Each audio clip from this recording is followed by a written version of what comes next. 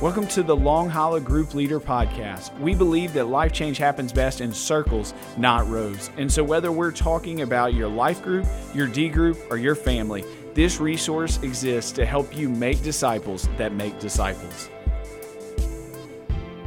We are excited about this episode today, not just because the content's really good, but Mike and I said beforehand, this was going to be a perfect run.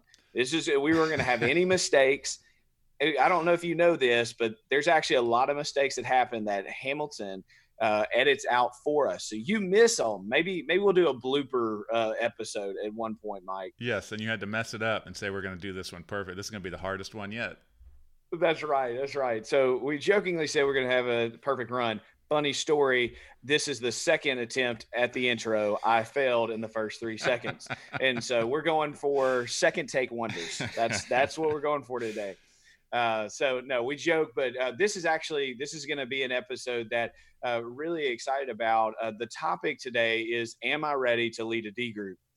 It's a question, maybe not those exact words, Mike, but it's a question that I get often. It's a conversation that I have often with people. And so I'm excited to kind of unpack that. We're going to talk a little bit about, whether you are in a group currently, and you're thinking about stepping out of that group, multiplying out and leading your own, or if you're just an individual who's not in a group and you want to lead one, you're thinking about starting a D group, we're going to really kind of unpack because there's a lot of emotions and kind of hesitancies, fears. There's legit concerns. There's things that are really just kind of fear and shame. We're going to really unpack all that. So it's going to be a good conversation. I would say if you are multiplying from an existing group, this hopefully is going to go hand in hand with the multiply guide that you're already using in your pre-existing group. And so that resource is going to be in the show notes as well. And so let's start though with that person who is currently a D group member, Mike. So they're in a group, they've been meeting for 12 to 18 months. They're, a few months out from multiplying, and the leader brings up, really, let's be honest, it's the dreaded conversation for most people. As the D group guy, I don't think I'm supposed to admit to that, but when the leader comes in and says, all right, guys, I love you guys. This is awesome, but we need to talk about breaking up the party. Yeah. It's awful. And by the way, this is multiply, not split, not divide, not divorce. Those are all bad things. We want to use positive language. Yes. Positive language, right? You should multiply, give some vision behind it. If not, you're doomed from the start. So anyway, we get going with this. The leader brings that up in their group. The emotion that a lot of people feel is they feel sad. That's kind of the initial feeling. It's the initial feeling I feel as the leader when I bring it up for the fourth group that I'm doing this with. Yeah. So if it's a member first time, it's definitely true. So what would you say to that person who is considering leaving their group, multiplying out and starting their one, and they're dealing with some of that sadness? I think it's important that as the leader, one, you understand that it's there, right? We can't just ignore the fact that people are going to be, I don't know if I'd use the word upset, but there is going to be some sadness, some emotion involved, because if the group has gone the way it's supposed to, they should be sad that the group is, in their mind ending, but it's not ending.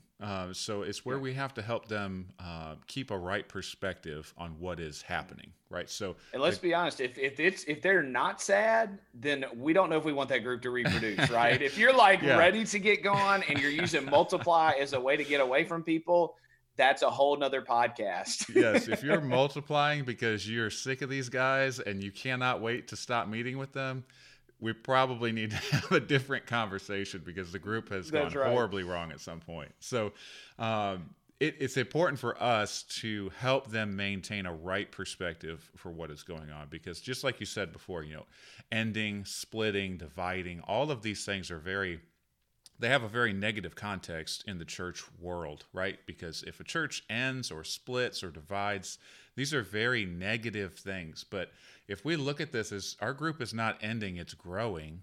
Our group is not splitting, it's multiplying. That's where we start to help our people see this from a different angle, right? So yes, it's sad that we're not going to be meeting on Thursday mornings at wherever it is you are meeting. But the positive is this group is broadening its impact for the kingdom. So it's not just us anymore. We're stepping out of community to help other people find it that don't have it. So we've been benefiting from this for the last 12 to 18 months. It's time to help other people that don't have a spot have a spot, right? So we want to bring more people in, disciple more people, have more people becoming disciple makers so that we start to experience this exponential growth for the kingdom. And we start having this long-lasting impact where, 10 years down the road, when we stick with this, we can see just hundreds of people that first group was responsible for impacting because it started there. Just like it started with the disciples for us. Aren't we glad? It's the ultimate Jesus juke. We love to use it. That is true. But this is really good. This is the drop mic. This is like when people say, why would we break up a good thing? Yeah. Like why everything's going great. Why would we break it up? This is the ultimate drop mic comment. Go ahead, Mike. Because the disciples did it. Where would we be if the disciples said, so good. Why break up a good thing? We've got, we are so strong. Good. We love each other. We got a good thing going here. Why in the world would we branch out and invite new people in and multiply out? So we do it because we are a product of multiplication. If the disciples had not done it, if the people between the disciples and us had not done it, we would not be here, right? So we have to do it so that we continue on for the future generations that need to benefit from us carrying that torch or passing that baton is a thing that we like to do whenever we're sending groups out. We give them a baton, right? So we're passing that baton on so that they can go on and continue the work. That's so good. You said this comment before. It often what prevents people from multiplying is not a theological barrier, but an emotional barrier. Yeah. You said that in a conversation. I really liked it. And I think that really is true. It's okay to be sad, and often what prevents us is not that we're sent people and the theology of going to make disciples, but it is that emotional barrier. It's hard to get over, but I really, as you were saying, there's people in our life that aren't experiencing the blessings that we are. And my challenge to people would be, hey, I think there's sometimes in our life, there's things that are really good that God's blessing, and he wants to call us into something greater. And we've got to be okay with letting go of what was good for what's better and taking that step of obedience, going out in faith. And I think a lot, and that's kind of what you were saying, when you think to the impact, it's hard to think that anything could be better than the last 12 months. But what the Lord shows us is, man, he's got something prepared for us that's going to be far greater than this 12 months, but we've got to take that step of faith. And so I just, again, the theological versus emotional barrier that you mentioned last time we talked, I thought was so good. Yeah. So Vic, let me ask you a question. So I'm considering doing it. I'm in your group. I feel like, man, this is something I feel like the Lord's leading me to do. What are some of the lies that are going through my head at this point? Yeah, that's really good. And you may be at this place as you're listening to this and you're thinking about stepping out and doing it. I think there's a lot of thoughts that run through our heads when they say, man, am I ready to lead a group? A lot of like some of the ones, D groups, that you may be thinking, man, to lead a D group, I got to know everything about the Bible. Or to lead a D group, I can't have any ongoing struggles, that sin issue. Like I've gone, man, in accountability over the last year, probably once a month, I bring up the same issue.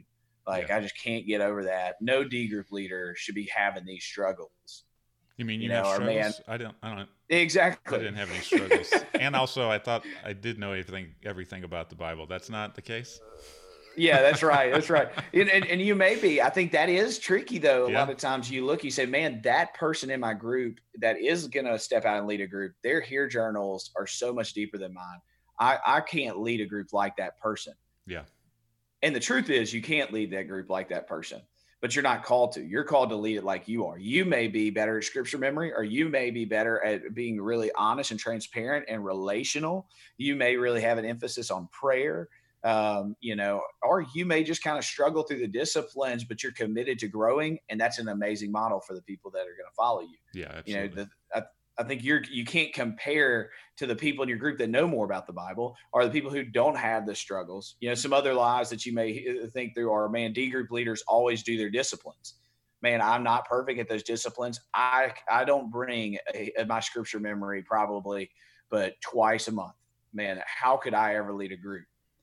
And then, our man, D group leaders are experienced. I can't lead a group. I can't facilitate a discussion like my D group leader did. Yeah, absolutely.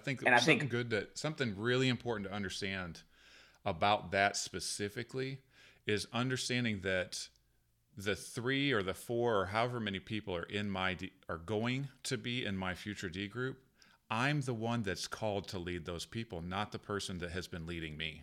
That's good. So it's not their strengths that God wants to use in that group. It's mine.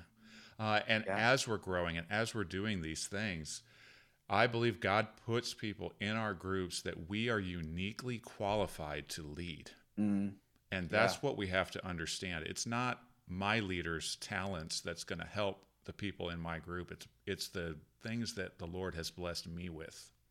Absolutely. No, that's so good. And I think when you're thinking through being a D group leader and leading, people don't need a perfect D group leader. They don't need a perfect leader. They've already had that. His name is Jesus. Yeah. Your role and we're never going to be him. Right. We're never going to be him. Your job is as an imperfect vessel with weaknesses to go and point to the guy that is perfect. And I think, that's one of the misconceptions that discipleship, D group leaders, that it as a disciple maker, that it's like a teacher. That's a misconception. See, a teacher is an expert in a field that says, listen to me. I am this authority. We don't claim that. As a disciple maker, we say, man, follow me as I follow Christ. Yeah. I'm pointing to the true teacher, to the authority, and just follow me, imitate me as I imitate Christ. And so for us, what it looks like is being one step ahead of somebody in our life and saying, let me help you. I'm here and I want to help you grow. And just as I've grown in this discipline, I want to help you do that. And then I still have a ways to go as well. Come with me in this journey. And so 2 things, I love this. When you think through being a D group leader, 2 of the things that you must have, 2 of the most important things is, first off, and they're catchy phrases, Mike, it's, you don't have to be perfect, just perfectible. You don't have to have everything together. You just have to be able to be, man, Lord, every part of my life I give to you and you mold me. And so first off, you don't have to be perfect, just perfectible. And then the second, again, it's catchy, Mike. We love our catchy phrases. I do love the catchy phrases. The best ability is availability. Yeah. And what that is, man, you're willing and you're humble. That's what a D group leader must have. And then lastly, I would say a misconception is you don't have to do it all by yourself. You can go in pairs. If you're really worried of, man, I'm not going to know how to handle this, or I don't know, find somebody, a fellow D group member, and say, hey, could we do this together? But what you want to do, what I always ask is make sure each person invites one person. So you don't tag along. So Mike, if we're both D group members, you don't invite everybody. And I just say, I'm jumping in with Mike and I'm a co-leader. Yeah. Let me know when you got it done, Vic. Yeah. That's right. That's right. And so we're stepping in from a disciple to a disciple maker, which means that we need to invite somebody in our life in, and we need to invest in them. And so I think those are some of the lies leaders believe, some of the misconceptions we have. And so, Mike, what about when someone isn't ready to lead, though? So those are kind of some, hey, here are some lies that people believe and get through this. And yes, you can lead a group. But what about when there's valid concerns and it's just not the right time? What would you say to that person who said, man, I'm just not ready to lead in this season? Yeah, that's a great question, because we have to understand that when we get to this point in the discipleship group, there's potentially going to be people that just simply aren't ready. We want everybody to launch. We want everybody to do it, but there will be people that just need more time, or they're not ready to be sent off by themselves. So like what you were just talking about, maybe we try to get them plugged in with one of the other guys in the group and they're going to help them lead the group. But maybe they're not there yet either, because again, we can't force anybody to do this. We know that that's not going to work. So if they're not going to lead, what we have to do is be very intentional with that person. And the question that we need to be asking is, in this upcoming season, how will you going to be involved in biblical community and making disciples? Because not everybody's called to lead at the same time. And if you're not going to lead, it doesn't mean you just stop. It doesn't mean you withdraw from community, the life group, the D group. You just stop everything. Like, hey, I did this for a season. It was great, but I'm going to go back and do this other thing. We need to make sure that we're helping them and coaching them and leading them into staying connected in biblical community, because just because now's not the time doesn't mean 6 months down the road isn't going to be. And if they completely withdraw, then those odds of them continuing on in the process at some point go down exponentially. No, that's so good. Something that I like to joke about is, Mike, you're telling me that in Matthew 28, it doesn't say, therefore go and make D group leaders. Therefore go and make life group leaders, right? And so I think that's, the big thing is maybe right now it's not leading a D group or it's not in this form, but we can't get away from the command that is to make disciples. Right. It is to be in biblical community. And so I love this question because it really puts it between us and God. And it has nothing, if the D group and with adults, it's just not the season. And, how are you going to make disciples? Is it going to be in your family? Is it going to be in another way?